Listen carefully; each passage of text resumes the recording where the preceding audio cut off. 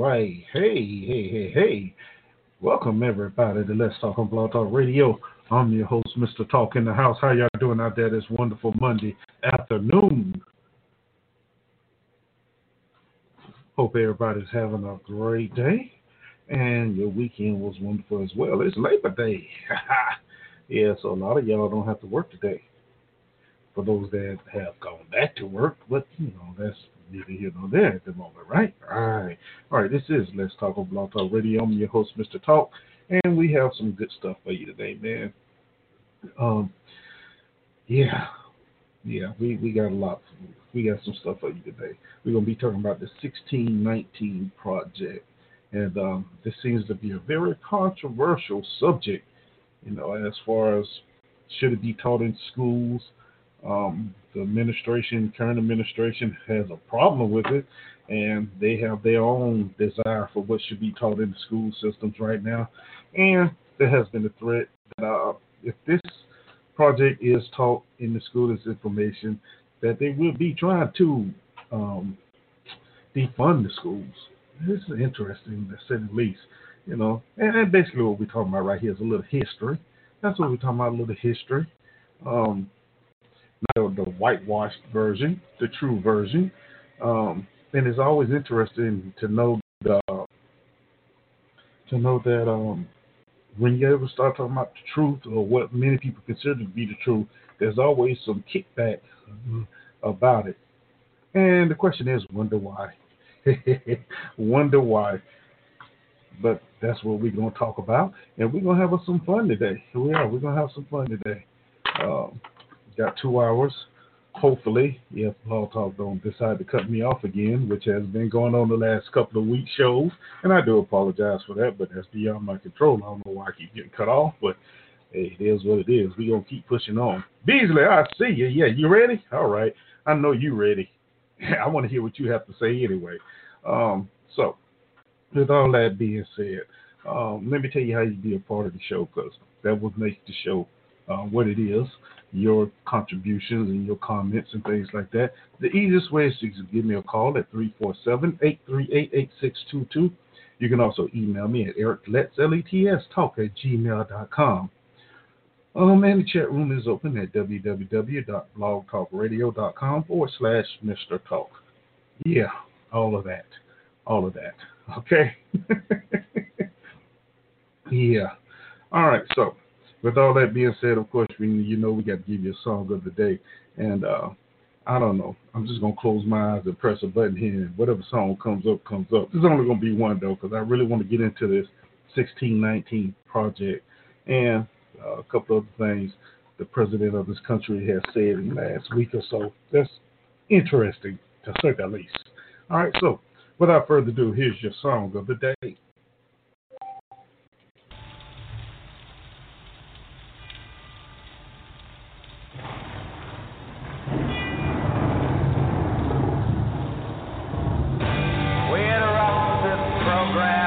Special bulletin. America is now under martial law. All constitutional rights have been suspended. Stay in your home. Do not attempt to contact loved ones, insurance agents, or attorneys. Shut up. Do not attempt to think, or depression may occur. Stay in your home. Curfew is at 7 p.m. sharp after work. Anyone caught outside the gates of their subdivision sectors after curfew will be shot. Remain calm. Do not panic. Your neighborhood watch officer will be by to collect urine samples in the morning.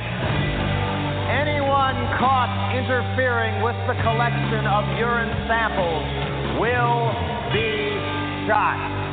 Stay in your home. Remain calm. The number one enemy of progress is questions. National security is more important than individual will. All sports broadcasts will proceed as normal. No more than two people may gather anywhere without permission. Use only the drugs prescribed by your boss or supervisor. Shut up! Be happy.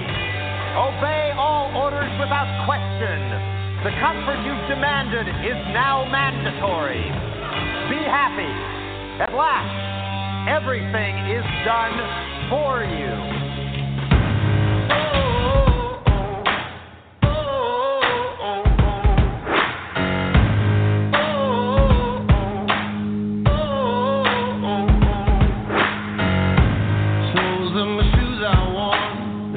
My jeans are torn, sweat coming through my shirt, keep pushing even though it hurts. I'm chasing what I know is true, there's nothing that I would not do. When everyone around me drops, I'm never gonna ever stop. I won't waste another minute, no I won't. I'm a man on a mission.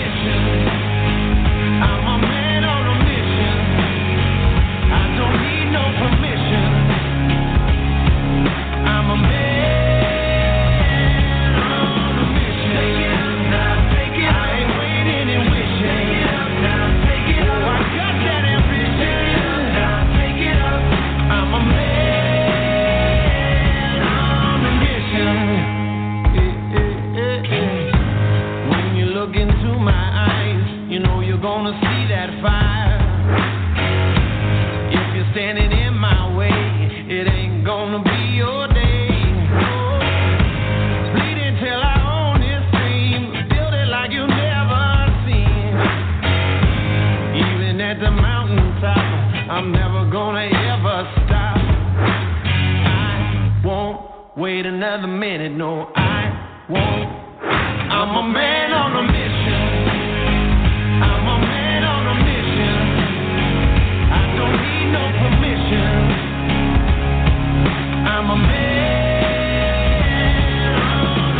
Take it up now, take it up. I ain't waiting and wishing. Take it up now, take it up. I got that ambition. Take it up now, take it up.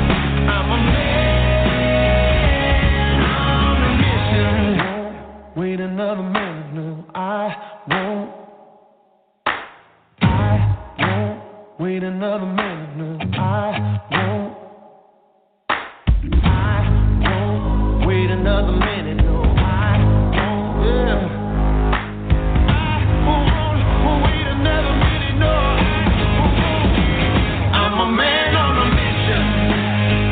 I'm a man on a mission. I don't need no permission. I'm a man on a mission. Take it up now, take it up. I ain't waiting and wishing. Take it up now, take it up. I got that ambition.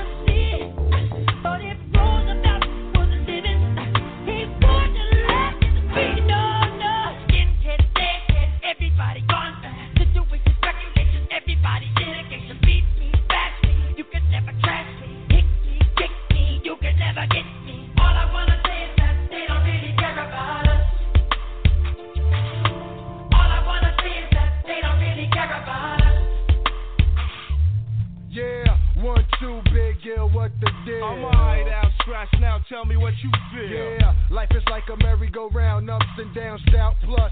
They don't really care about us. Yo, I'm living my life off the wall like Mike, still trying to do the right thing like Spike. Alright, together we stand, divided we fall. All I wanna say is it really justice for all? Some things in life they just don't wanna see, but it's my salute to who's living. Keep watching that, take no love. Everybody gone back. Situation, segregation, everybody allocation in the suit, on the news, everybody gone through. Take a seat, don't you roll the right. All I wanna say is that they don't really care about us. We did misfire. All I wanna say is that they don't really care about us. I'm here to remind you. All I wanna say is that they don't really care about us. Don't you set that Xbox to baby.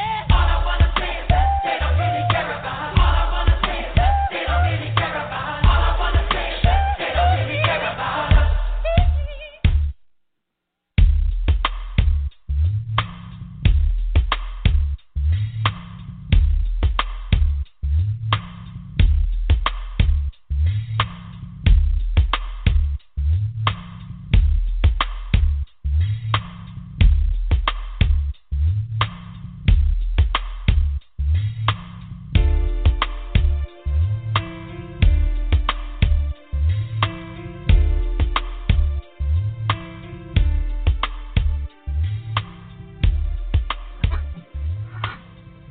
All right.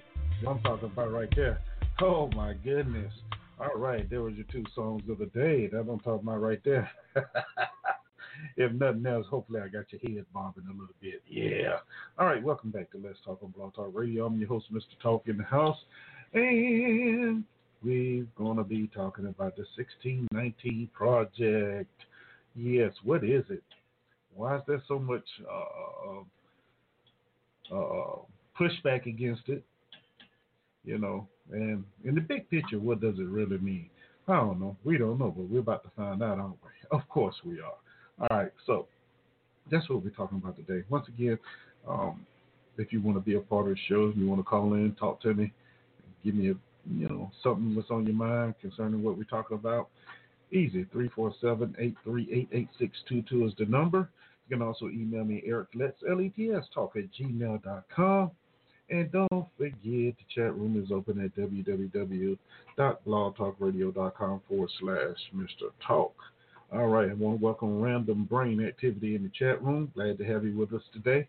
Hey, if you want to comment on something, feel free. All right? Okay. Now, without that being said, let's get on with the get on. By chance, because this has happened to me in the last couple of weeks, I'm going to put this out there. By chance, the sound go out, y'all can't hear me, let me know, okay? Because I can hear myself in my headphones. But if you can't hear me, let me know, and we'll see what the problem is, okay? Thank you very much. Okay.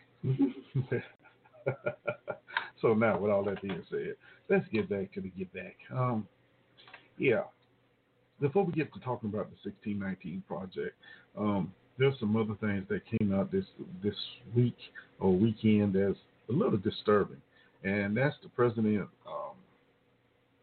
visit overseas during what was that thing he was doing, memorials for D-Day.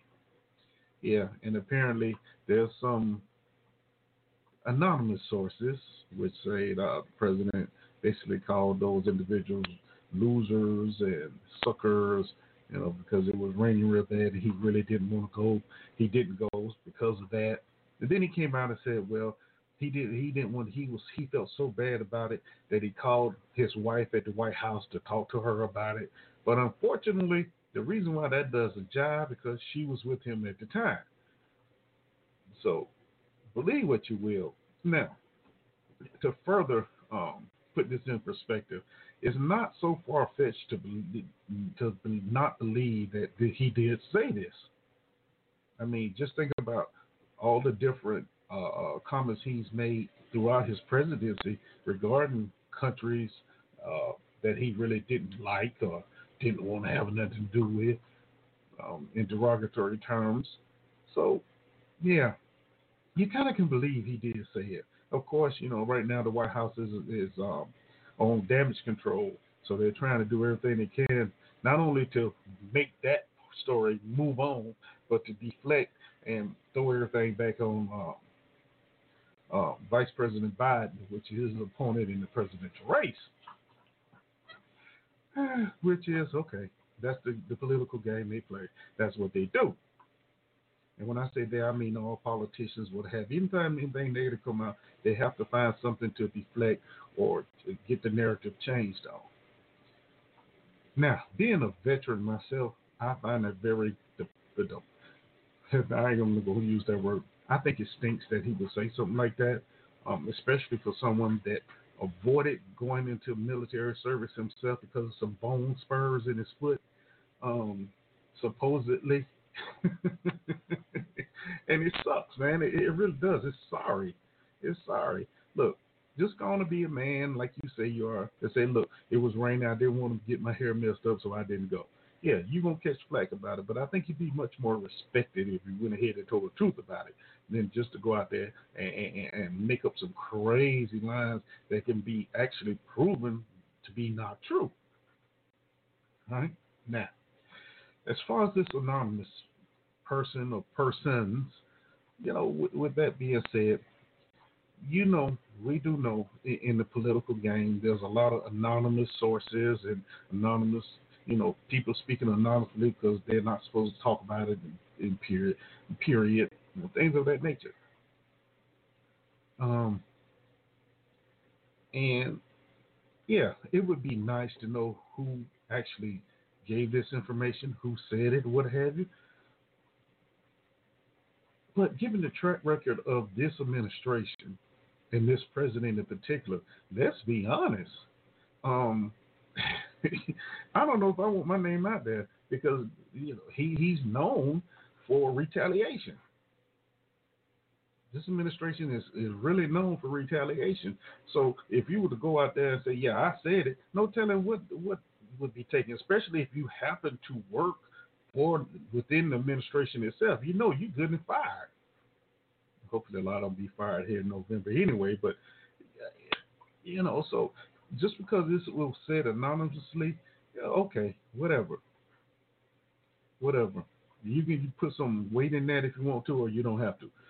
Either or. But what I'm looking at is the history of statements that have been made by this president over the time in office regarding countries that he felt were beneath America or beneath him, basically, the people. So, yeah. And with him dodging military service himself, yeah, he probably do think they're suckers and losers and what have you. And then to attack John McCain. John McCain dead, man. He's been dead a couple of years at least. That's tacky. That's really tacky and pitiful. Hey, be the superstar you say you are, and just gonna be. Yeah, I said it. Okay. I mean, many people can't think any worse of you than we, already do. East Coast, what's up, man? How you doing? So yeah, that's where I'm at with that right now. He did a little, I don't know what that thing was. Supposed to be in a press conference and tried to turn it more to a rally than anything this afternoon.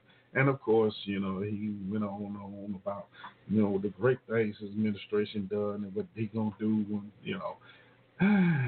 we heard it all before, right? We've heard it all before. But have you noticed though, anytime he does any of these briefings, rallies, or what have you, has anyone noticed there's one thing he does not talk about anymore, and that's that border wall. The one that he really had big plans to make Mexico pay for and all the new wall he was going to build. Yeah, that just didn't work out for him, did it? And like any smart person running for office, if I made that one of my main campaign mottos and then it doesn't happen, yeah, I wouldn't mention it either. But it's amazing that nobody in the press is bringing it up. Not even Biden or Harris now They're not bringing it up. Somebody should bring it up. Ask what happened. Ask what happened. Because in reality, only 5 miles of new, listen to what I'm saying, 5 miles of new border wall has been built. 5 miles, that's it. The rest of it has been replacing old dilapidated parts of the wall. Which, when he kept saying that, I said, why do that when that's all you have to do? Go back and replace what is broken or what needs to be replaced. You've been better off saying that. But then to make the claim that Mexico was going to pay for it, yeah, that was a little far-fetched. Yeah. And of course, we know Mexico ain't paying for it. It's not going to pay for it whatsoever. Can't blame them, can you?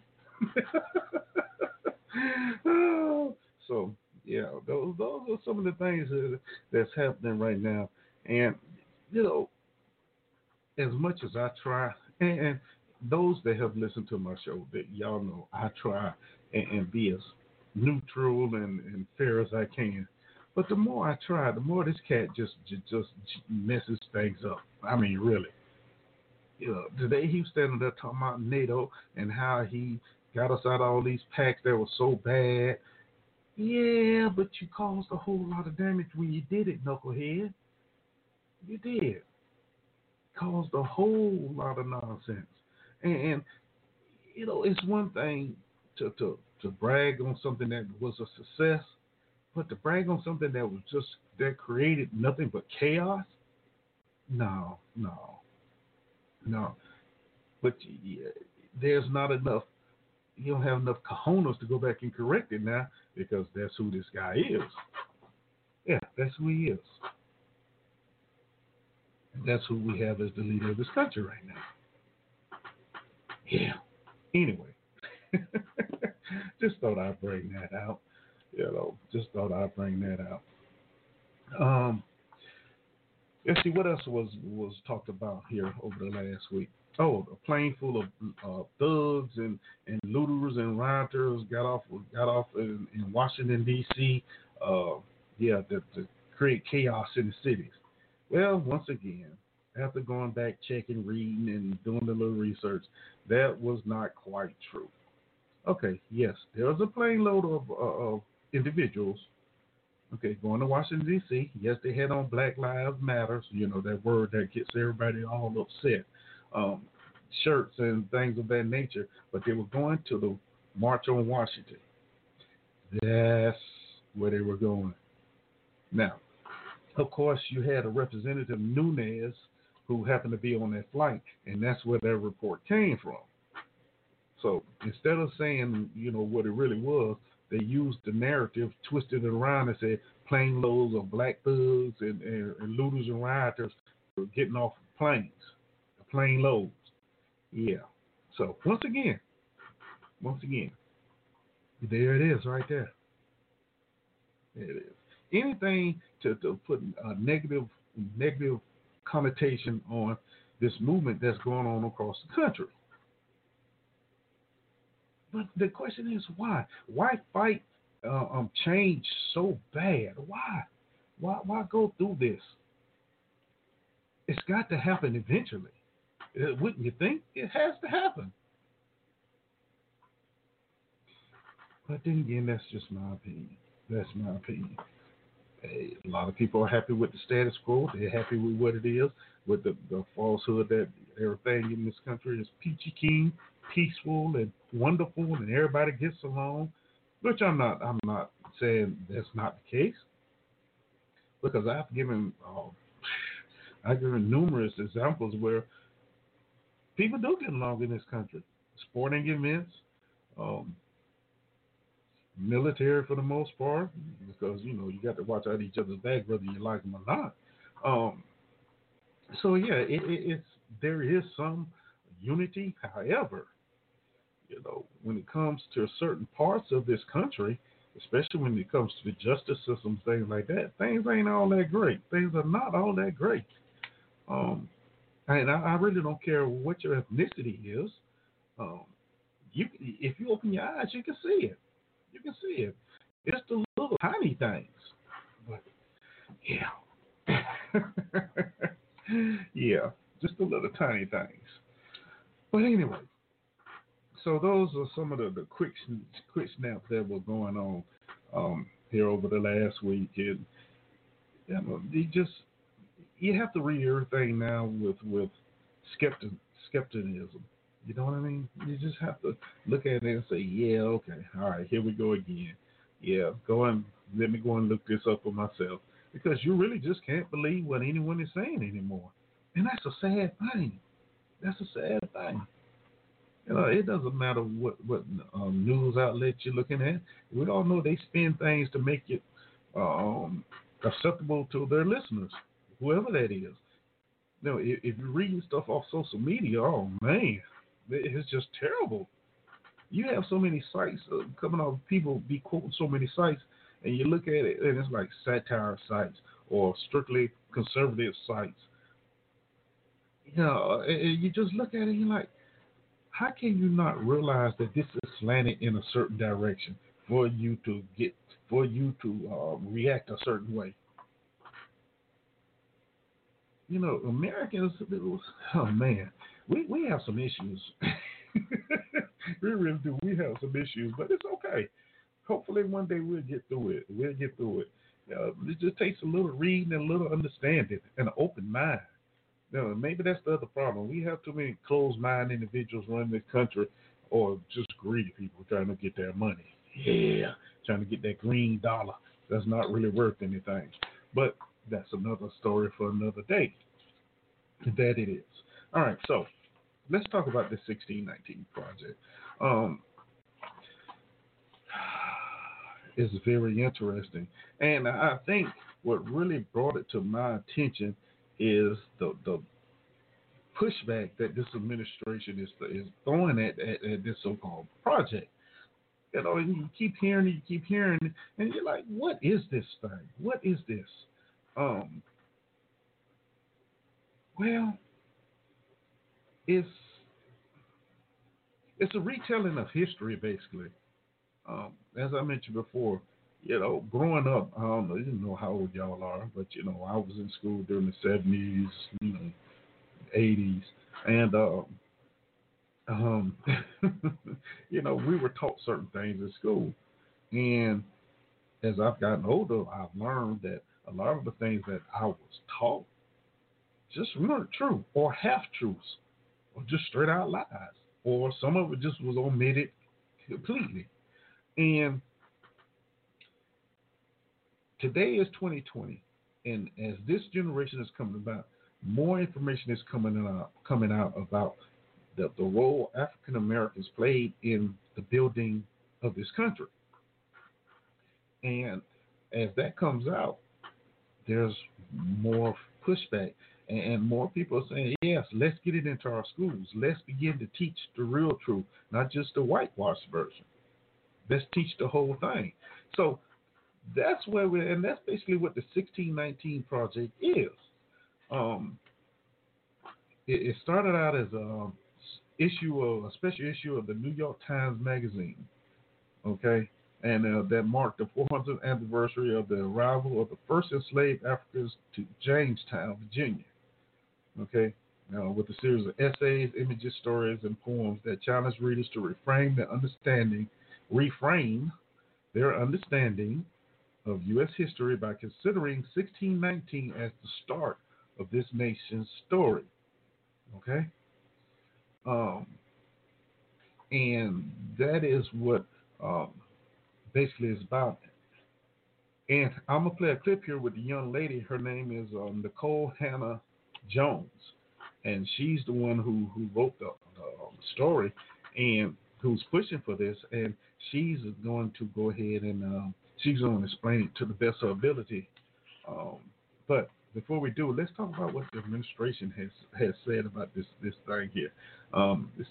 Trump threatens to investigate and pull federal funding from schools that teach 1619 project on the consequences of slavery. President Trump on Sunday said he would call on the Department of Education to investigate whether schools were teaching the New York Times 1619 project.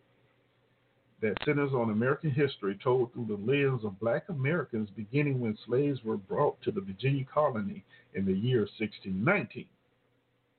Trump threatened to strip federal funding from schools that used the Pulitzer Prize-winning work. 2 days after the president announced the federal government would ban anti-racism training that used critical race theory. Yeah, we're going to talk a little bit about that in a little bit also. Supposedly, California has implemented the 1619 Project into public schools, and he says soon you won't recognize America. He also went on to say it aims to reframe the country's history by placing the consequences of slavery and the contributions of black Americans at the very center of our next national narrative. And he didn't say that. That was the lady said. In May, New York Times Magazine reporter Nicole Hannah-Jones was awarded the Pulitzer Prize for commentary for her work on the 1619 Project. Yeah. Of course, as I said, there has been some pushback, and some historians have expressed concerns over their belief that there are factual inaccuracies within the project. Yeah. Let's see what else. The president's Sunday announcement also comes 2 days after Friday announcement that he directed federal agencies to cease anti-racism training that involved critical race theory. The theory, according to Britannica, centers around the idea that race is a social construct used by white people to further their economic and political interests at the expense of minority groups. Okay? Now, he's ordered federal agencies to stop doing that kind of training. Okay? No, we don't want you to even talk about that. Yeah. Senator Tom Cotton in July introduced legislation to prevent schools from teaching the curriculum. Yeah. And of course, nobody really paid him any attention at the time when he did that. So that is the pushback. Now, of course, as far as the curriculum, there's a whole lot of stuff. I try and download and print stuff out so I can share it with y'all here on the show. There's a lot of stuff here as far as curriculum that can be used and is very interesting, to say the least. We'll get to some of those in a minute. But before I go any further, before I confuse any more of y'all out there, let's go ahead and listen and hear Nicole Hannah-Jones, as she goes ahead and explains exactly what is the 1619 Project.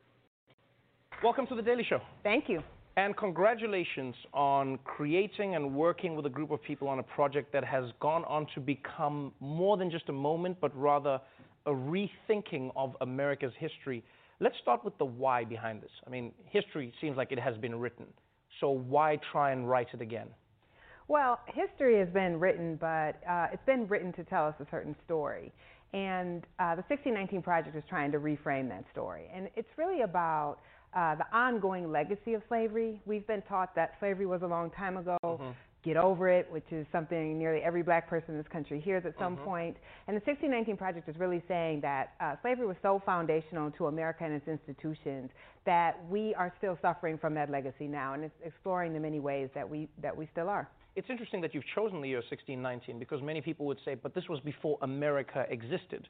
Why not start at America's founding and then not include the years before when this was a colony and Virginia and Britain were involved?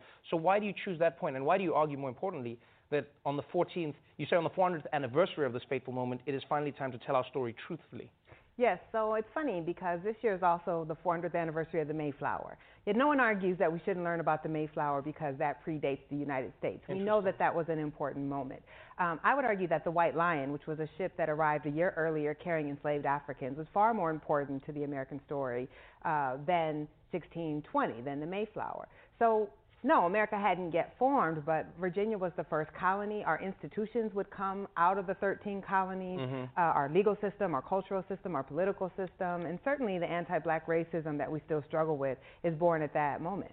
When you start off in this magazine, there's a really beautiful passage in the beginning where you talk about your personal journey and how you struggled with your relationship with America as a country. And it's a really beautiful tale you tell about growing up, you know, on the land where so many people had died and toiled as enslaved people. You also talk about how your father was a proud American and how you didn't understand how he could be proud to be American when America seemed to be against him in spite of everything that he did. Yes. How did you reconcile that, or did working through this project change your view on how to be American or on how not to be American? Yeah, absolutely. Working on the project changed my perspective on my father. I opened the piece talking about how my dad, who was born in apartheid Mississippi, flew this flag in our front yard on this giant flagpole, and he was one of the only black people I knew who flew a flag in their yard, and I was deeply embarrassed by that. But as I started researching for this project, and my essay is really about how black Americans have had this pivotal role of actually turning the United States into a democracy, I got that he understood something that I didn't, that no one has a right to take away our citizenship and our rights to think of ourselves as American, because so much of what black people have done is what has built this very country that we get to live in today. What do you mean specifically when you say that? Because that was an idea that I don't think I had fully thought about before I read this magazine, was the concept that America's foundation was a lie, in that it was a group of promises that weren't fulfilled, you know, to both people of color and to women in many respects. And what you argue in this magazine is that black people basically had the job of making it a truth.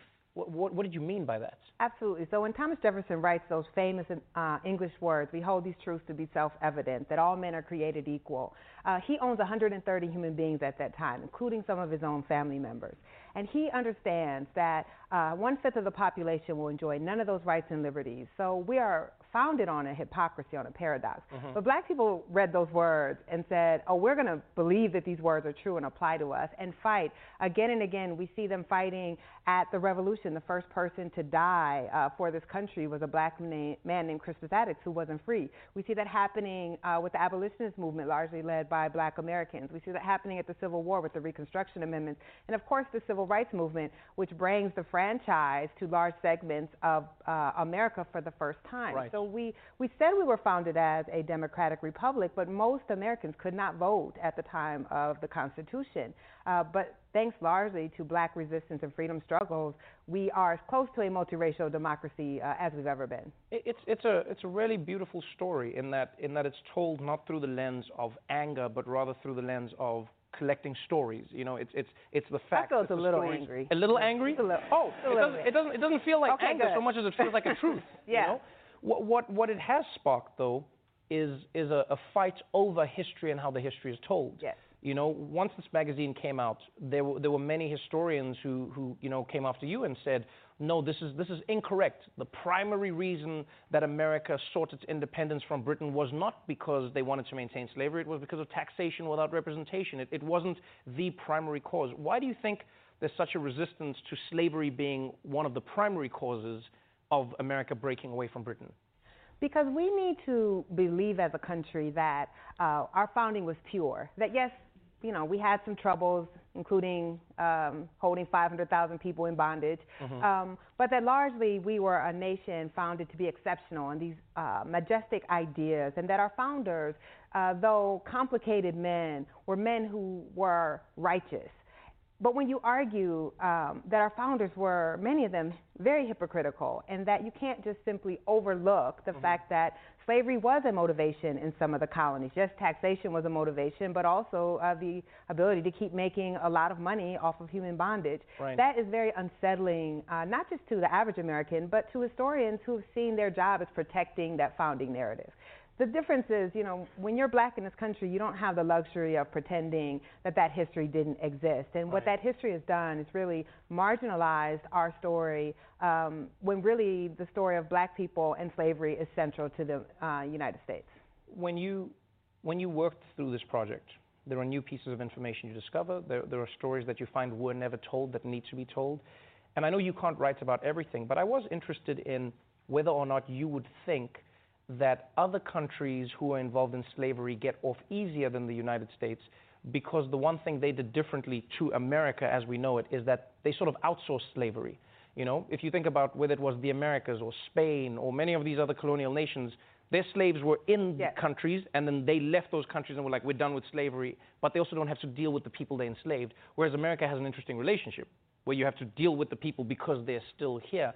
So not to feel sorry for America, but do you think there's also a reckoning that should happen in this way in Europe maybe? Oh, for sure. All the colonial powers need to have a reckoning, and reckoning also needs to happen on the continent of Africa.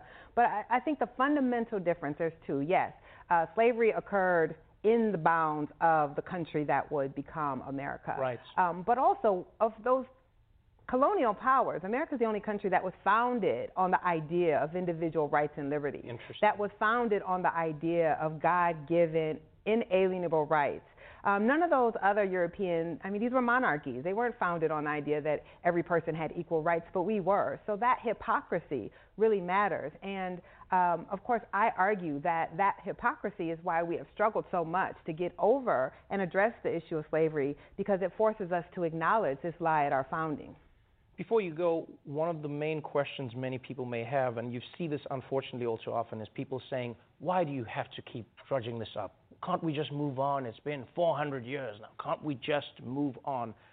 What do you hope would be sparked by the conversations that come from a magazine that delves into slavery like this? What do you want someone who sits at home and says, they go, Nicole, I'm white and I had nothing to do with this and I don't know what you want me to do. What would you hope people take away?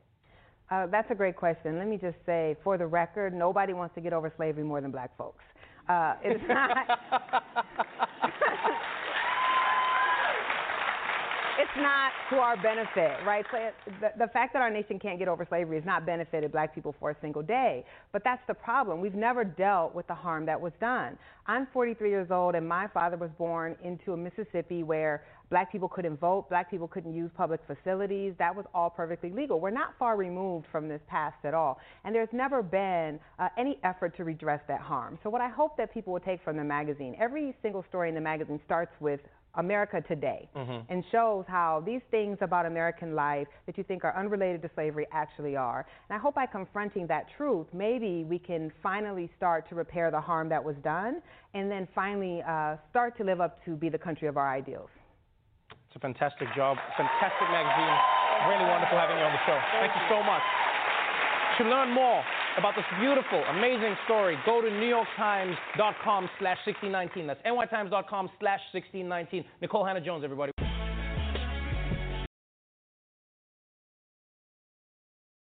All right, there it is. And there you have the person who wrote it herself, Nicole Hannah-Jones. And she's talking about the 1619 Project, what it means and why she wrote it. And you know what? She made some very good points. She made some very, very good points in there. And for those that may have missed a little bit, you can go and find that interview on YouTube. Okay? Yeah. Now, but, you know, she said something that was very, very interesting. It says, why can't we move on from this? That's what the host asked her. Why can't we move on from this? And it's interesting, the reason why we cannot move on from it, because nobody wants to talk about it. Nobody wants to put the truth out there. Every time it's brought up, they try and kill it. They try and smooth it over, or just throw you a bone here and there, and then let it go away. So with this, having the opportunity of being taught in the schools, that creates a whole other animal in itself that some people just don't like. And one of the people, speaking of people, the president. President said in his next administration, he wants the schools to teach American exceptionalism, which is one of two educational goals that he lists as on his second term, fighting for you. Yeah. Now, he said this during his, what that thing was, convention? Yeah, the convention. Now, it's more to what he said. Now, y'all listen to this. He went on to say the nation must restore patriotic education in schools as a way to the calm unrest in cities and counter lies about racism in the United States. So if that's not saying, hey, forget all this other stuff, forget all the bad stuff we done to you. Now what we need to do is teach everybody to be rah about the United States. Don't be talking about what happened in the past. Don't be talking about all the negative things we've done to people of color and other minorities, because right now that doesn't matter. That's why the 1619 Project is so important. That is why. He went on to say that he blamed the violent protests in Portland, Oregon, and other cities in recent months on left-wing indoctrination in schools and universities. See, let's be honest. Let's be honest here. That's nothing but nice, nasty way of saying, look, y'all keep talking about the slavery and what we did, and we ain't done nothing to y'all. Y'all got what you deserve. Shut up, do what you're supposed to do, and keep going. That's all that's saying. And quit listening to all these other people that's trying to educate you and bring light to a subject that has been boiling over for years. We gave y'all the civil rights movement. We let you vote. We let you play in our sports leagues. What else you want? You ought to be happy with that. Yeah, that's basically what he's saying here. Many young Americans have been fed lies about America being a wicked nation plagued by racism. That is not a lie. You know, that is not a lie. It's the truth. Anytime a person of color has to sit down and talk to their children, especially their sons, about how to act when you get stopped by law enforcement or anybody, militia or whatever, yeah, there's a problem there. But this administration is saying, yeah, no, it's not. And we shouldn't be teaching that in schools. And that's wrong. Now, this is what he figures needs to be done to make this work. Children must be taught that America is an exceptional, free, and just nation worth defending, preserving, and protecting. Now, you know what that sounds like? Let's be honest. You know what that sounds like? That sounds like something North Korea have your children taught in school, China, even Russia. You know, hail the great America. No. That's not what's supposed to happen. That's not what this country was founded on. And that's what the young lady is saying. No, that is not what should be going on now. This, you know, you want that to be taught in school. I mean, how many years have we been indoctrinated already into that kind of thinking? And that kind of thing, like she said, her dad used to put the flag up outside, and she used to be embarrassed.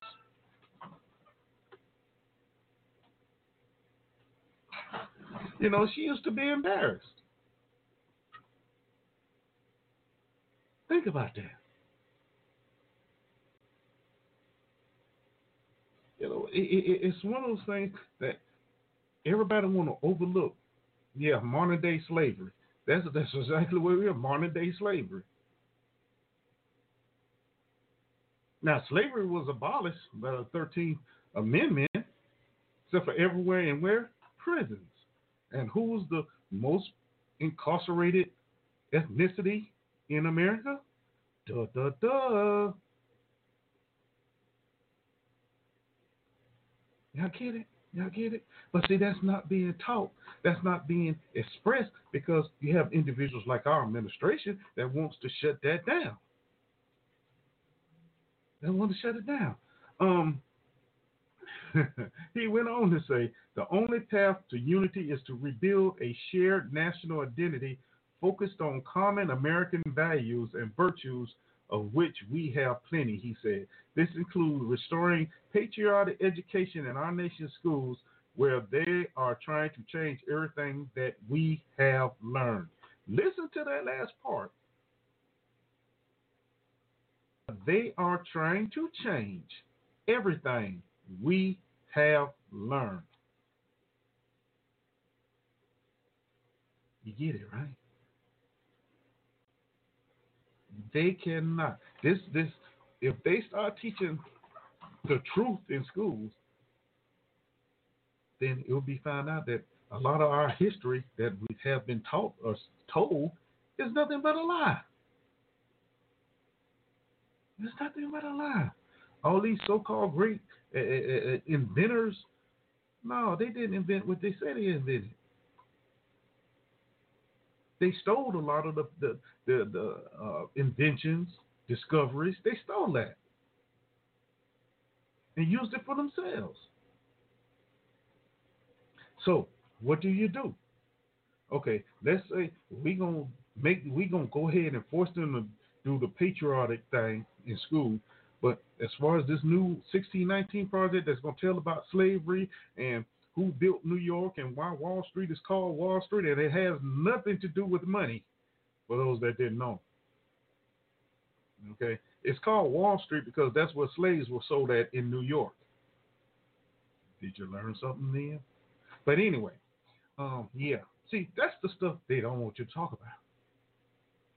That's the stuff they don't want you to know.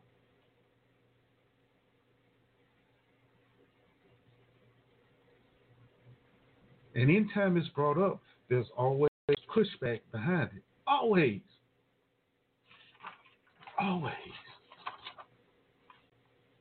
And of course, this administration, as they do, what do? They blame everything on the left. The left. It's the left's fault. Propaganda. No, this country has been feeding its citizens propaganda for years and years and years.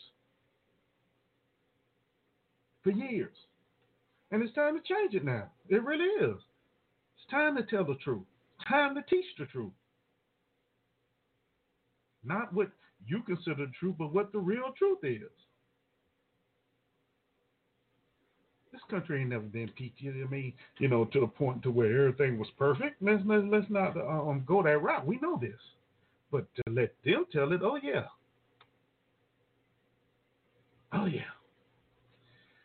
1619 project.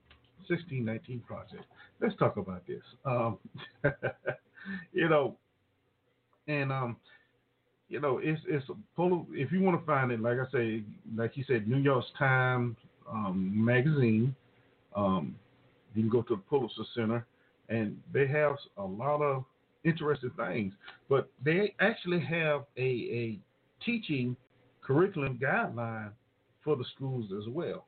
Now, why he want to attack California? Well, we know the president has always had a problem with California since he took office, right? But if California is teaching the 1619 project, good for them. Good for them. And maybe it'll spread. But some of the things that you talked about, oh yeah, we got it all right here, y'all. Yeah. Here's some of the questions that can be asked, in the curriculum as far as education programming. How do societal structures develop to support the enslavement of black people and the anti-black racism that was cultivated in the U.S. to justify slavery influence many aspects of modern laws, policies, systems, and culture? Now, that's just one of the questions. And it's just for the students to go and check out, research and find out on their own. Think a little bit, find the truth. And we've always talked about 13th Amendment. Yeah, that was great. 13th Amendment. They always talk about 13th Amendment. But they failed to say that little part of that slavery is still here. Slavery hasn't gone anywhere. If you go to prison, you are slave. Period.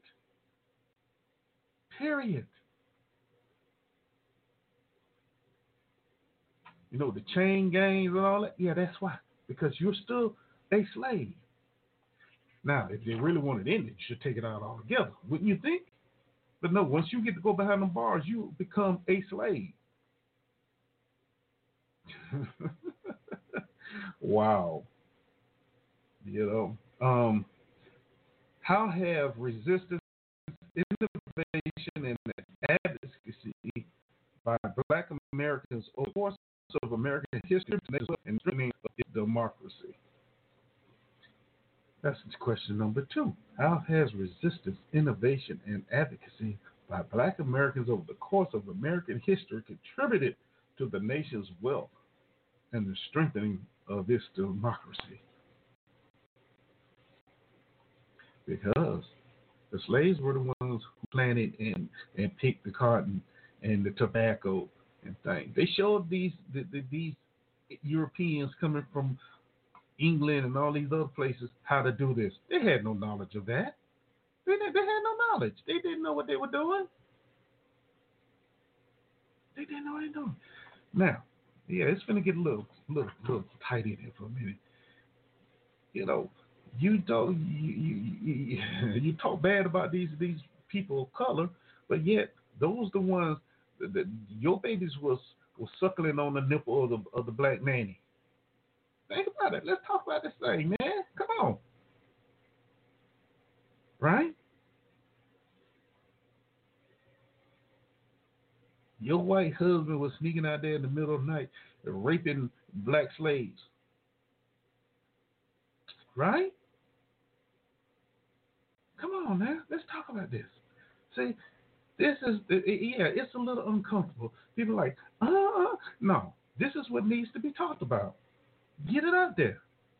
You keep whitewashing it, and this mega make America great again. Yeah. To a lot of people, that is when America was great.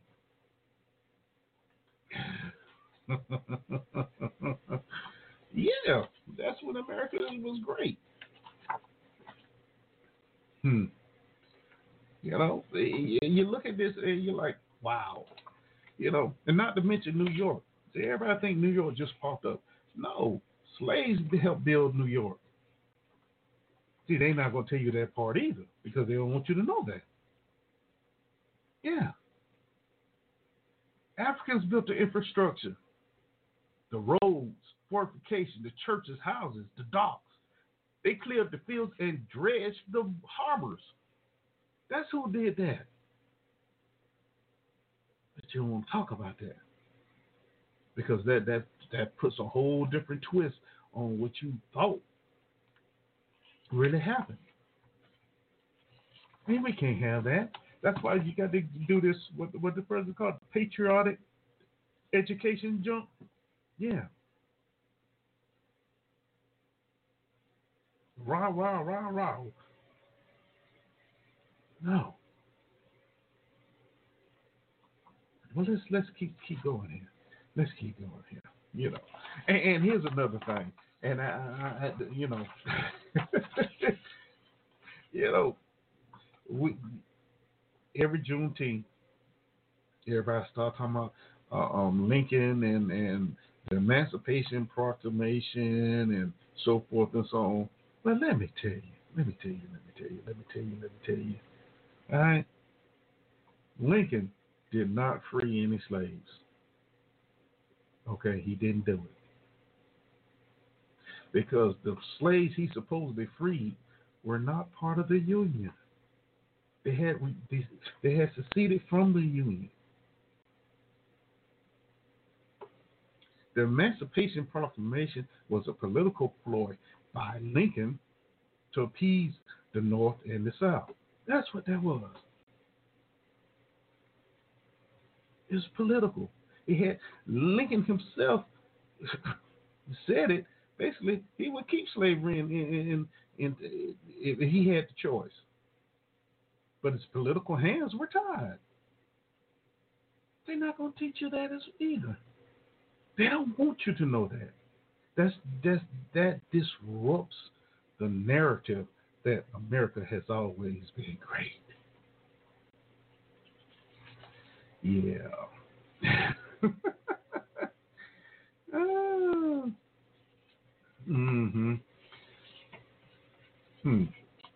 You know, and here's something from 1619 project. It says questions to consider before exploring the 1619 project. How did you first learn about the history of slavery in the U.S.? What did you learn, and how was that information presented? Now, I'm gonna say it for me. As far as me, you know, you heard about slavery, but you know, back in the 70s, what have you, you really didn't think about it. But I think for me, it really took hold when the movie Roots came out. I think that really was my first introduction to what slavery was really about in the United States. I don't know about the rest of y'all, but I'm just saying that for me. So that's how I would answer that question.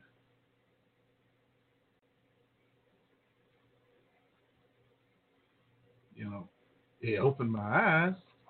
Made me mad, but yeah. Let's see. Question 2. What do you see as the lasting legacy of slavery in the United States, in the U.S.? They've gotten smarter at hiding it because of the propaganda that has been taught throughout the years. That's all. They just have got smarter hiding it. Now, I know some people say, well, Mr. Talk, that's not right because you're free to do what you want. Yeah, I am. I am. Up to a certain extent. And not because, well, let's be honest, it's because the skin tone, my skin tone.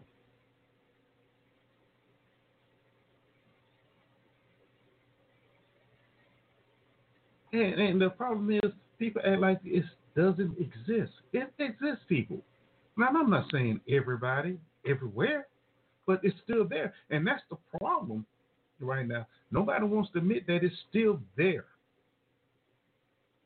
It is. It's still there. And those that live by that code of racism, they've gotten better at hiding it. But they still participate in it. Yeah. I'm just saying. See, that's why the 1619 Project can't be taught in school. Because it's going to open up too many minds. It's going to open up too many eyes as to what really went on in this country. Yeah. Let's see, what else they got on here? What do you know about the contributions of Black Americans to U.S. society, and where does that information come from? See, once again, and we talk about this every February, do we not? We talk about this every February, quote-unquote Black History Month. Yeah, Martin Luther King Jr., you got Malcolm X, let's see, who else? Madam C.J. Walker, Rosa Parks. Let's see, who else? Those are the ones that's really, really known. Yeah, those are the ones that are known. And that's all they want you to know. They don't want you to know about the one that the doctor, the black doctor that did the first open heart surgery. They don't want you to know about him. Because at that time, blacks weren't considered to be that smart. So they can't tell you that. I can't think of his name right now. The guy that designed Washington, D.C., Chicago, traffic lights. They don't want you to know about that. Because that, once again, taints the history that you have been taught. And it changes everything. Yeah. You know, the 1619 Project, I think it should be taught in schools. I really do. And I hope it gets there. Yeah, it's going to be a fight, though. It's going to be a fight. And the questions I'm reading you are some of the questions that, you know, they have online for teachers or instructors, you know, that want to use it in their classes as part of their curriculum. Referring to the text of the Declaration of Independence, answer the following questions. What are the values stated in the Declaration of Independence? In what ways can you see those values working in contemporary American life?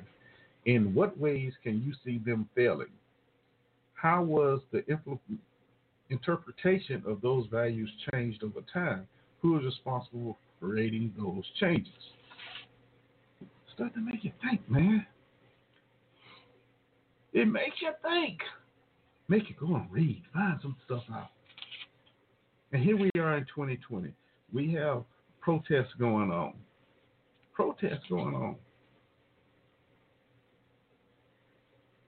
About some of this same stuff right here. That's supposed to have been in the Declaration of Independence that granted every man was equal, even though at the time people of color were not considered human, all the way human. So, there was hypocrisy there already. A lot of the people who signed it, they were slave owners, right? Right. Now, for you historians, yes, I know there are some blacks that own slaves, okay? I'm going to put that out there now. Yeah, I know that. So, before you go to yelling that at me, I just thought I'd going to throw that out there, okay? But yeah, the 1619 Project it's a good thing. It's time for it. Just like the protest that's going on now, and regardless of what this president says, he's an idiot. I'm just gonna say it. He's an idiot. Okay. He wants to blame it on the Democratic governors, the mayors, whatever. People just tired. People of color just tired of being mistreated, tired of being killed, tired of being treated crazy for walking down the street in a park grilling. Come on now. Some of you call it barbecuing. They're tired of it. They're tired of it. And here's the thing, and this flows right into the 1619 Project. Instead of embracing it and trying to encourage the change and stop it, they find problems with the term Black Lives Matter. Just to twist the narrative all around. Just like the president did with this right here. Now he wants the education, the federal government to defund the school systems that decide to teach the 1619 Project. Because he doesn't, and the problem with that whole thing is, let me go to that first. The problem with the whole thing is, I don't think he's smart enough to know what it's talking about anyway, because he hasn't read it. I'm just going to say it. If they cut me off again, they cut me off again. He's a dumb one. He's a dumb one. He barely can read the teleprompter, okay? Yeah, my neutrality gone because he's a dumb one. So instead of sitting down and trying to understand it, he just comes out and throws shade at it, just like the protesting things. Yeah, we know there's some people there that's doing looting and stuff like that, but that's the only thing they focus on. They're not focusing on the reason why all this protesting is going on. They're not focusing on change needs to happen. That's not what they're talking about. They're more worried about the slogan, Black Lives Matter. Yeah. They worry about athletes taking knees. Yeah. They worry about professional basketball players and WNBA players and all the sports leagues boycotting. Not the reason they're boycotting, just because they boycotted didn't play. And they did it as a group. And the bad part about it, there are others out there that is right along with that mentality, that train of thought. And some of them right there on your social media feeds. You see it. It's not difficult. You see it. I see it as well. And honestly, I used to respond, try and point facts out, what have you. But the sad part about it is not, they just don't care. They believe what they believe, and that's the way it's going to be. And that's the problem with this country right now. That's why we are going through what we're going through right now. Because everybody, well, not everybody, a lot of the individuals want us to stay the status quo. That's it. Let everything be fine, just like this. We're good. You can eat in the restaurants with us. You can go to church with us, some of you.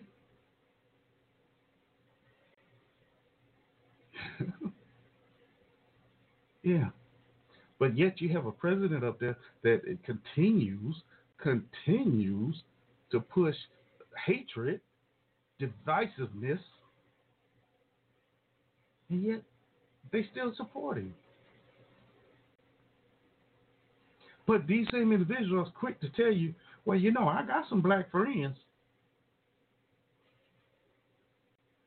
So it makes you wonder, what do they say about their so-called black friends or people, friends of color, when they're not around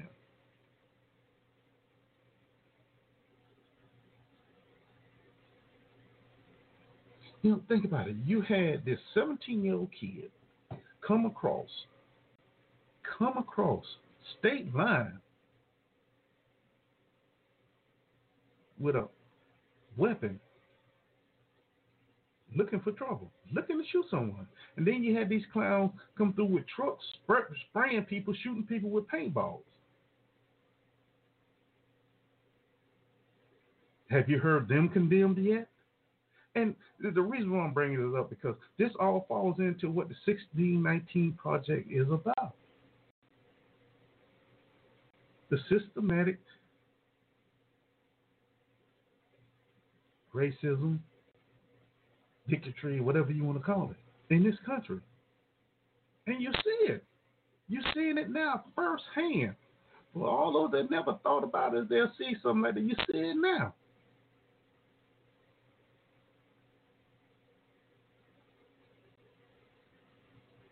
On Twitter, they sending out messages. Let's all meet here. Let's all meet there. And we going to confront the protesters. Then you have the new generation, this new generation coming up of people of color, and they're like, look, we're not the 60s, and we're definitely not the 60s and 70s. We're not going to stand here and take this anymore. It's not happening. Now you got two sides clashing.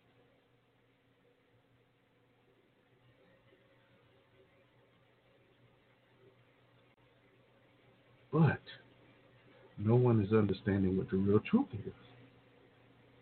Right? Because nobody's stopping to teach it. Nobody's stopping to inform. You got one side talking about now, let's stop this now. And you got the other side saying, no, let's leave it alone. We want to keep it the way it is, status quo. This is where it has been, this is where it's going to be. We're going to fly our flag at the back of our trucks. We're going to throw stuff and what have you. We don't care. Boom. Welcome to 2020. Welcome to 2020. And a president that just eggs it on and eggs it on. The 1619 Project, y'all. I would hope, like I said, if you haven't checked it out, go ahead and check it out. It's some good stuff, man. It really is. And I would highly, I hope they do teach it in school. Now, the president said California may be teaching it already. Well, good for California. Yeah.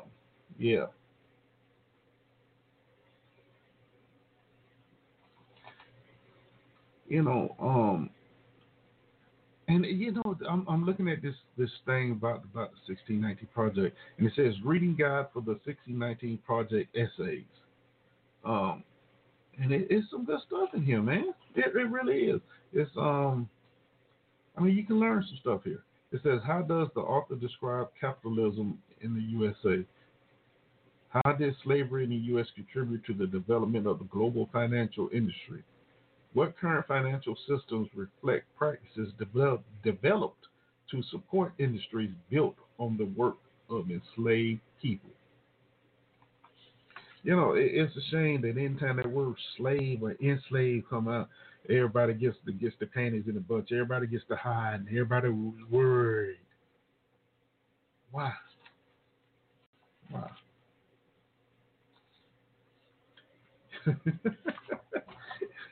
It makes so many people uncomfortable. But they don't want to do anything about it. They don't want to say anything about it. Because That's the wrong thing to do. Yeah, it's the wrong thing to do. The 1619 Project, debate with history of slavery in New York City. Hey, New York City. Y'all remember that commercial? Oh, Lord. Did y'all know Central Park used to be a black colony? Y'all didn't know that? And they got ran out? Yeah, Central Park in New York. See, well, there's something else they're not going to tell you. Christopher Addicks. I don't know how many of y'all remember him. Remember, he wasn't even free slave. He was the first one to die in the Revolutionary War. Really? You know, and that's the thing. You had blacks fighting for a country where they weren't even free. They weren't even free. But they wanted to fight for a country they lived in. Because they were told they were inferior. They weren't smart enough. But now the smartness is coming out, and it scares the heck out of some people. And it should. It should. Because they're going to realize they're not as smart as they thought they were. Or they are. Is. Whatever your English want me to say. I don't care. Yeah. No. The Wall Street slave market. Now, see, remember I told y'all Wall Street? Everybody think Wall Street is called that because of the financial institutions on it. No, that's not where the name came from. The Wall Street slave market, established by the City Common Council in 1711, was on the corner of Pearl and Wall Street, where ships docked at the time. Yeah, I got that. Yeah. Once again, you learn something new, don't we? They don't want you to know that, though, because that goes against the narrative that Wall Street is this great financial district. It really is not. As Africans built the village, they actually expanded the physical city with landfills. We know that Africans built the original Wall Street Wall and the subsequent Chambers Street Wall, which was the northern outpost of the city at the time of the American Revolution. A project by Trinity Church has established that enslaved African labor was used to build the original church and St. Paul's Chapel, where George Washington prayed, and which still stands just south of City Hall.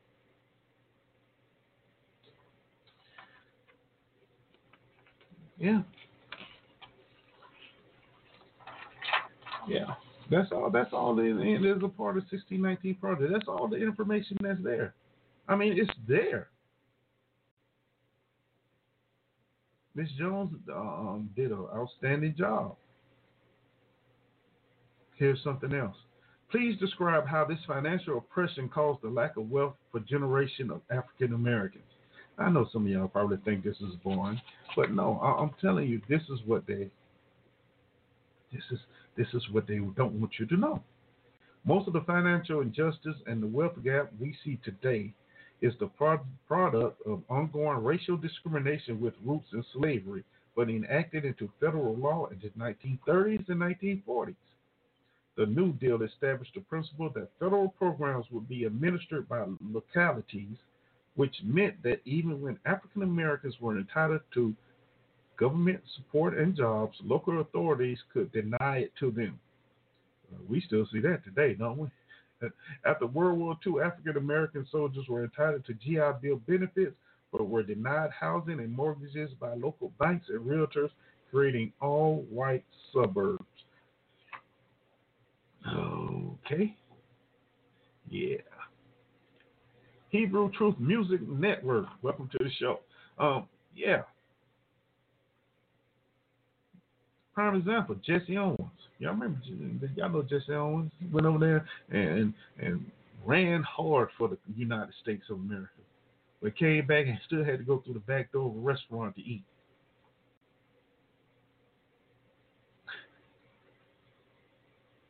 Yeah. That's where we are. And honestly speaking, there's still some places right here, right now that you better not go and you better not go and be there overnight. So you better not stop in the daytime in some places. So don't think it's gone. It's masqueraded or covered up, but it is not gone. Originally, Social Security was not extended to agriculture and domestic workers, major occupations for black workers in the 1930s. Social Security benefits are still denied to largely minority domestic and home health care workers who work off of the books. In other words, you're working just for cash. Many jobs held by African Americans were not covered under the New Deal labor legislation, and blacks in the South were excluded from the programs like the Civilian Conservation Corps. Yeah. It's just more stuff. And the more I read, the more I'm like, yeah, I got to go and look into some of this. This is outstanding. Yeah, it is.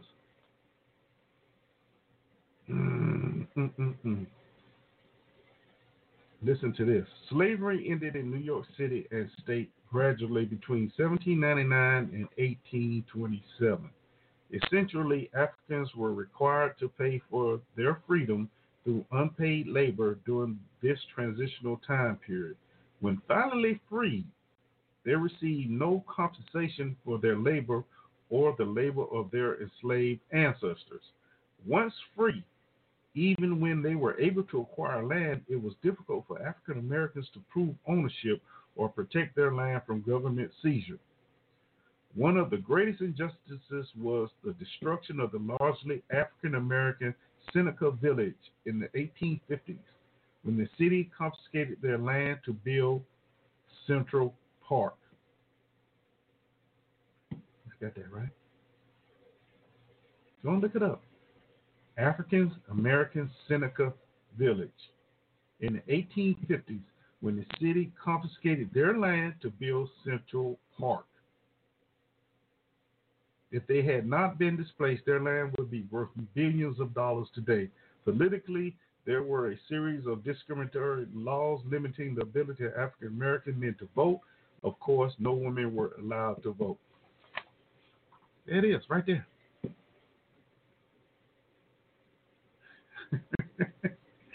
There it is, right there.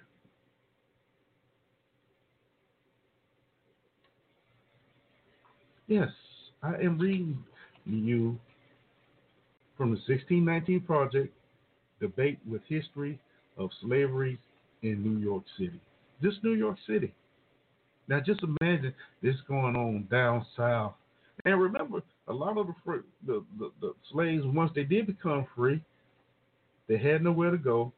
So the slave owners made a deal with them. Well, if you stay here, we give you the land, and you can, what they call sharecropping.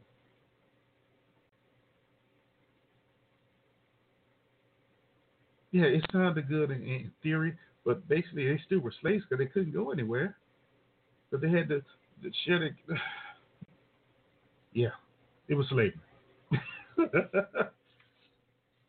But to them, now's a better thing. And to top it off, do you know that slave owners that lost slaves were actually compensated for the loss of their slaves? Or that key word that we like to use today, reparations. They were given reparations for losing their slaves. But every time you bring it up here in this country, and you bring it up now, it's a battle. Nobody wants to talk about it. Of course, it would be hard, but the conversation needs to be had. Somebody needs to look at it. Georgetown University came up with a plan, and a couple other university and colleges. So it's not like it can't be done. It just has to be done creatively. But that conversation doesn't want to be had either. See, all this stuff is in the 1619. This is what should be included in teaching in school. Now, honestly, how many of y'all know were taught in school that Central Park was actually a black village? Not many, if any.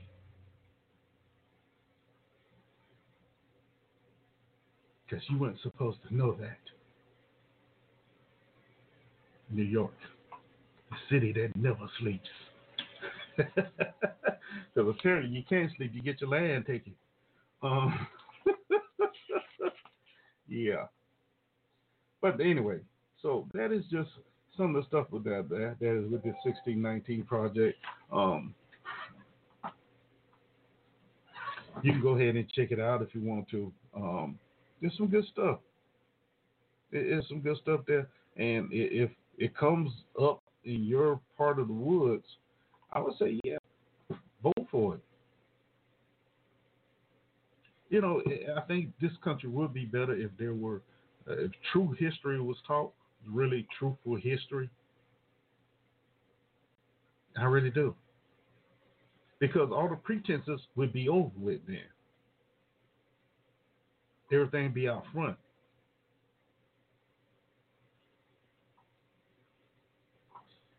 If the President of the United States can push for patriotic education, is that what he called it? Yeah.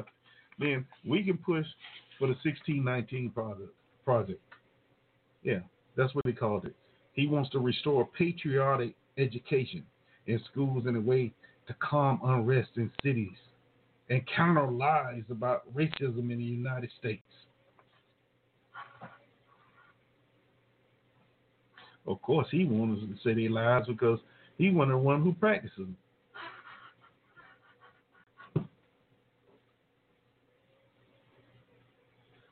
But then again, that's just me talking.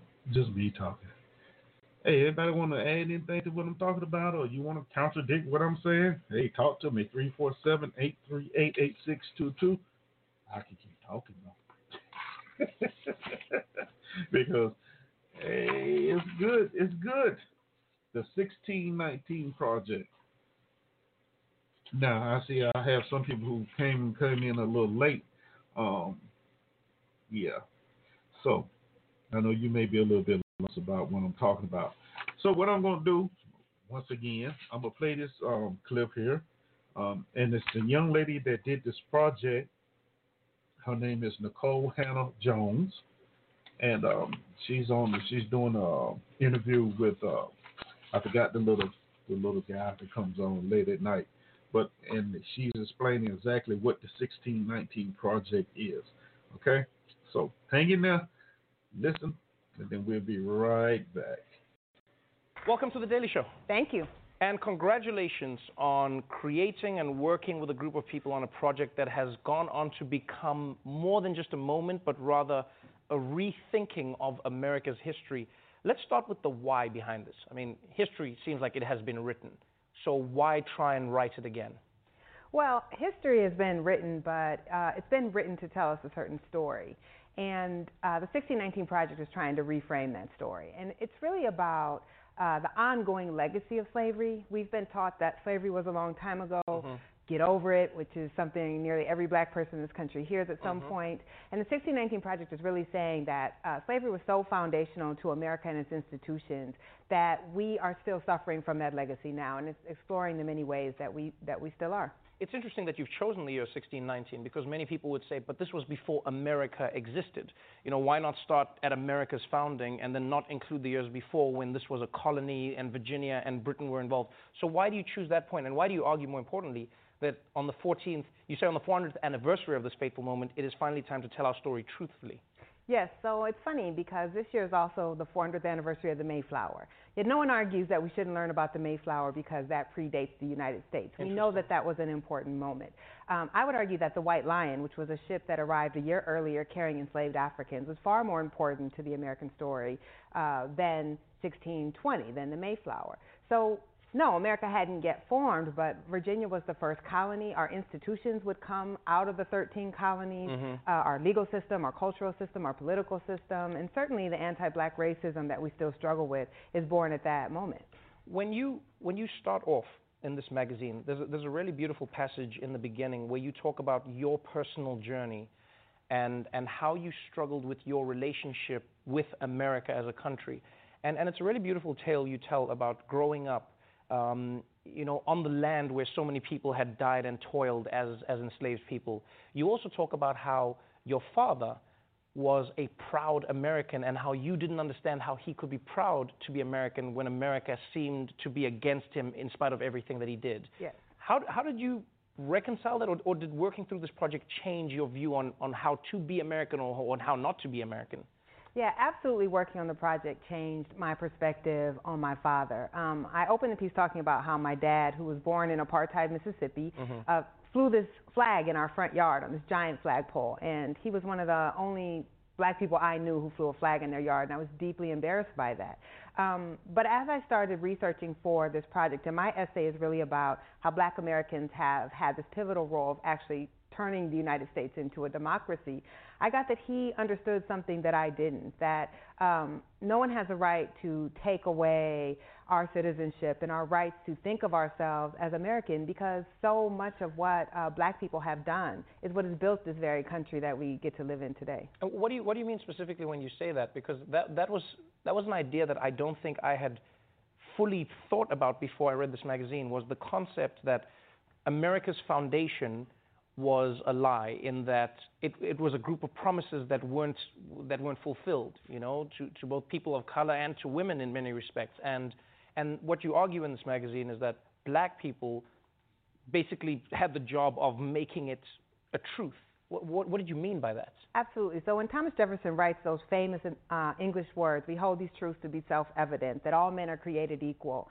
He owns 130 human beings at that time, including some of his own family members. And he understands that 1/5 of the population will enjoy none of those rights and liberties. So we are founded on a hypocrisy, on a paradox. But black people read those words and said, oh, we're going to believe that these words are true and apply to us, and fight. Again and again, we see them fighting at the revolution. The first person to die for this country was a black man named Crispus Attucks, who wasn't free. We see that happening with the abolitionist movement, largely led by black Americans. We see that happening at the Civil War with the Reconstruction Amendments, and of course the Civil Rights Movement, which brings the franchise to large segments of America for the first time. Right. So we said we were founded as a democratic republic, but most Americans could not vote at the time of the Constitution. But thanks largely to black resistance and freedom struggles, we are as close to a multiracial democracy as we've ever been. It's a really beautiful story in that it's told not through the lens of anger, but rather through the lens of collecting stories. You know, it's the fact. I feel it's that a little angry. A little angry? It doesn't feel like anger good. so much as it feels like a truth. Yeah. You know? What it has sparked, though, is a fight over history and how the history is told. Yes. You know, once this magazine came out, there were many historians who you know came after you and said, no, this is incorrect. The primary reason that America sought its independence from Britain was not because they wanted to maintain slavery. It was because of taxation without representation. It wasn't the primary cause. Why do you think there's such a resistance to slavery being one of the primary causes of America breaking away from Britain? Because we need to believe as a country that our founding was pure. That yes, you know, we had some troubles, including holding 500,000 people in bondage, but that largely we were a nation founded to be exceptional and these majestic ideas, and that our founders, though complicated men, were men who were righteous. But when you argue that our founders were, many of them, very hypocritical, and that you can't just simply overlook the fact that slavery was a motivation in some of the colonies. Yes, taxation was a motivation, but also the ability to keep making a lot of money off of human bondage. Right. That is very unsettling, not just to the average American, but to historians who have seen their job as protecting that founding narrative. The difference is, you know, when you're black in this country, you don't have the luxury of pretending that history didn't exist. And what that history has done is really marginalized our story, when really the story of black people and slavery is central to the United States. When you worked through this project, there are new pieces of information you discover. There are stories that you find were never told that need to be told. And I know you can't write about everything, but I was interested in whether or not you would think that other countries who are involved in slavery get off easier than the United States because the one thing they did differently to America as we know it is that they sort of outsourced slavery. You know, if you think about whether it was the Americas or Spain or many of these other colonial nations, their slaves were in the countries, and then they left those countries and were like, we're done with slavery, but they also don't have to deal with the people they enslaved, whereas America has an interesting relationship where you have to deal with the people because they're still here.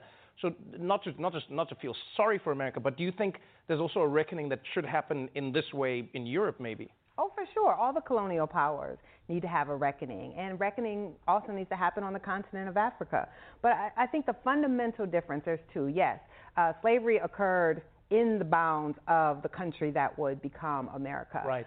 But also, of those colonial powers, America is the only country that was founded on the idea of individual rights and liberty. Interesting. That was founded on the idea of God-given, inalienable rights. None of those other European, these were monarchies. They weren't founded on the idea that every person had equal rights, but we were. So that hypocrisy really matters. And of course, I argue that that hypocrisy is why we have struggled so much to get over and address the issue of slavery, because it forces us to acknowledge this lie at our founding. Before you go, one of the main questions many people may have, and you see this unfortunately also often, is people saying, why do you have to keep drudging this up? Can't we just move on? It's been 400 years now. Can't we just move on?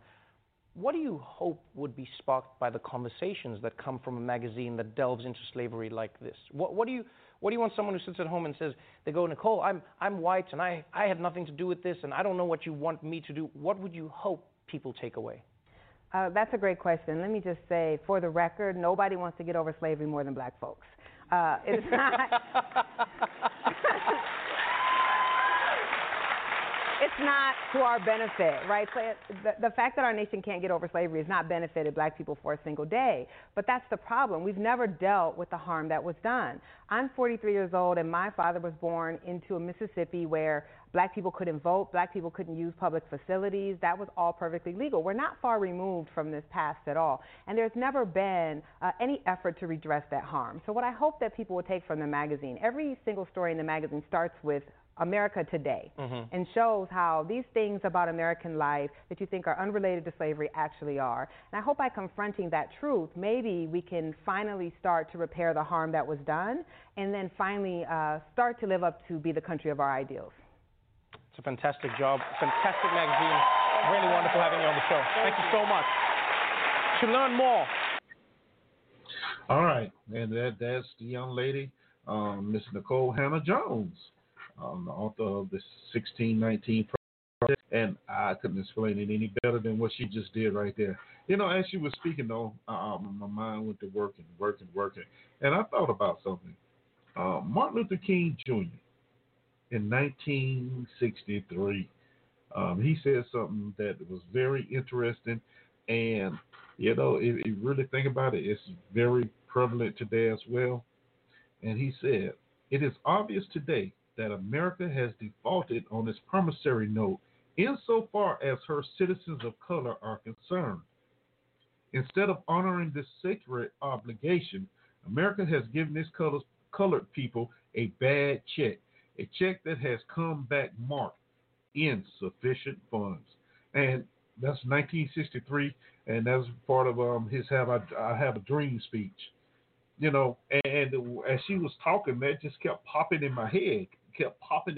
So I had to go and find it and read it for you. Because basically, that's what this is saying, basically. You know, look, it's time to bring that check back. Okay? And it's time to collect on that check. You know, all these years we've gone and let you go on with that bad, continue working with this bad check that you've given us, and we've tried to make it through. But time is over with. We want our good check. You know, we want what we deserve. We want it. You know, we want to be taught the truth about how our ancestors helped build this country. How our ancestors helped create and invent all these great things that this country has claimed as their own. Yeah, it's time. All these years we've been taught what the president calls patriotic education. Yeah, that's what he wants, patriotic education. And as I said before, his definition of patriot, it sounds more like North Korea, China, communist type of stuff, but they're not going to say that. But we all know down, deep down, that's what he wants. He wants to be the dictator. He wants to be the guy that's in office for 37, 38 years. No, that's not going to happen. So my advice would be get into the 1619 project. Let's get some push going, and let's get this stuff taught, the real truth, not just the whitewashed version that a lot of us have been taught over our many years. But you know what's so interesting? The interesting part about it is, even though a lot of instructors teach this, if you were to write a paper and you include a little bit of real history in it, a lot of them aren't surprised by what you put in that paper. Some of them actually commend you for it. And that's a whole different thought process right there when you really sit back and think about it. It's not they don't know the truth. It's we don't know the truth. And being that we don't know the truth, we don't push for it. Think about that.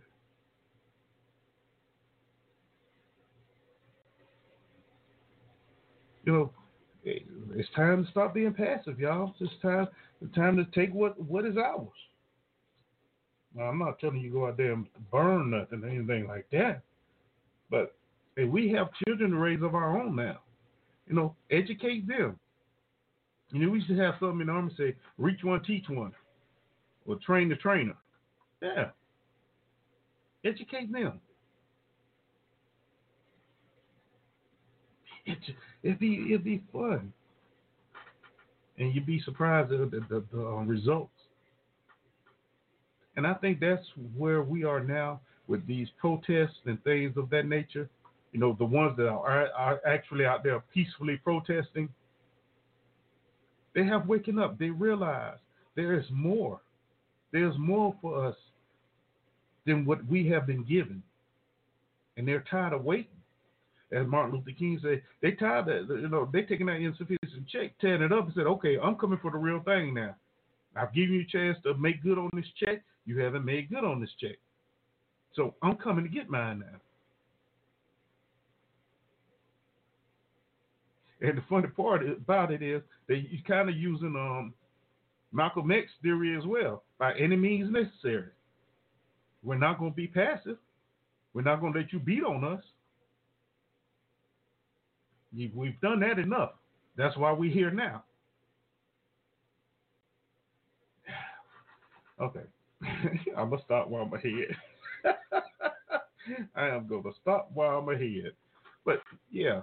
So, basically what I'm saying is go and check out the 1619 Project. New York Times? Yeah, New York Times, 1619project.com. It's out there, man. A lot of great information, a lot of good reading, and hell, you can educate yourself as well. And don't be ashamed to say you don't know, because we know. All of us don't know a lot of things about our own. We know. Because we haven't been taught our own. We haven't been introduced to it.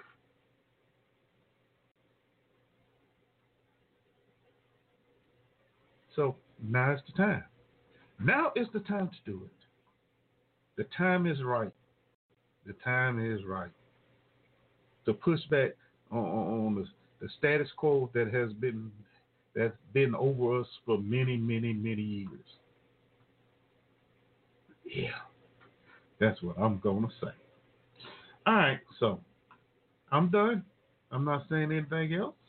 If anybody else don't have anything else to say, we will take you out here with some nice, easy music today. Yeah, because I came out banging, y'all. You missed this first music. Oh, boy, I was rocking. But, we're going to take it easy going out of here. I want to say thank you to everybody that was listening and everybody that will be listening. If, by chance, you want to follow the show, just click follow on the show page. You can always send me an email at ericletts, LETS, talk@gmail.com, or Instagram at EricJackson201. Okay? So, if that is it, let me go and bring you this music. Once again, this has been Let's Talk on Blog Talk Radio. I'm your host, Mr. Talk. Say y'all have a great week, and hopefully we'll be back in next week with another outstanding show for you. Enjoy. Remember, keep smiling, show appreciation, forgive with open heart, but make sure you're forgiving yourself first. And the biggest best thing, don't stop living, man. Don't stop living. Keep it going. All right? Choose. See ya.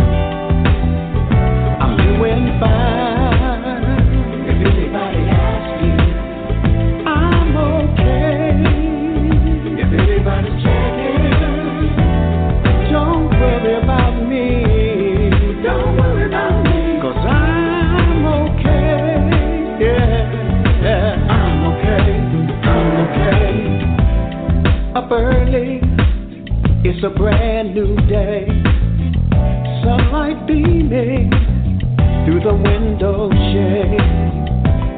A cup of coffee with a morning kiss. Enjoy myself today on the top of my list. Ain't nothing on TV, I don't need the blues. So I grab the keys, time to take a cruise. Windows down as I roll in the Jag. Not bad for a black boy who thought he'd never have. Doing fine. If anybody asks you, I'm okay. If anybody checking, don't you worry about me. Don't worry about me, 'cause I'm okay. I'm okay, yeah, I'm okay. I click the switch, and what do you know? They're playing my music on the radio. There's no need for my head down. I ain't got no regrets. I sung on many stages, and I gave it my best. I got a good woman who loved me through the years, 35 and counting, and we're still here. Don't worry about me, better worry about you. It's not how you start, it's how you see it through. I'm doing fine. If anybody asks you, I'm okay. If anybody checking, I try to live right, save a little cash, and I pray every day and night. I two-step for the love, for the love. I two-step for my life, for my life. I two-step for the Lord, yeah. I two-step with my wife, two-step for the music, like a soul train line. If anybody asks you, you can tell them that I'm doing fine. If anybody asks you, I'm okay. If anybody checking, don't worry about me. Don't worry about me, 'cause I'm okay. I'm okay. I'm okay. Bye-bye.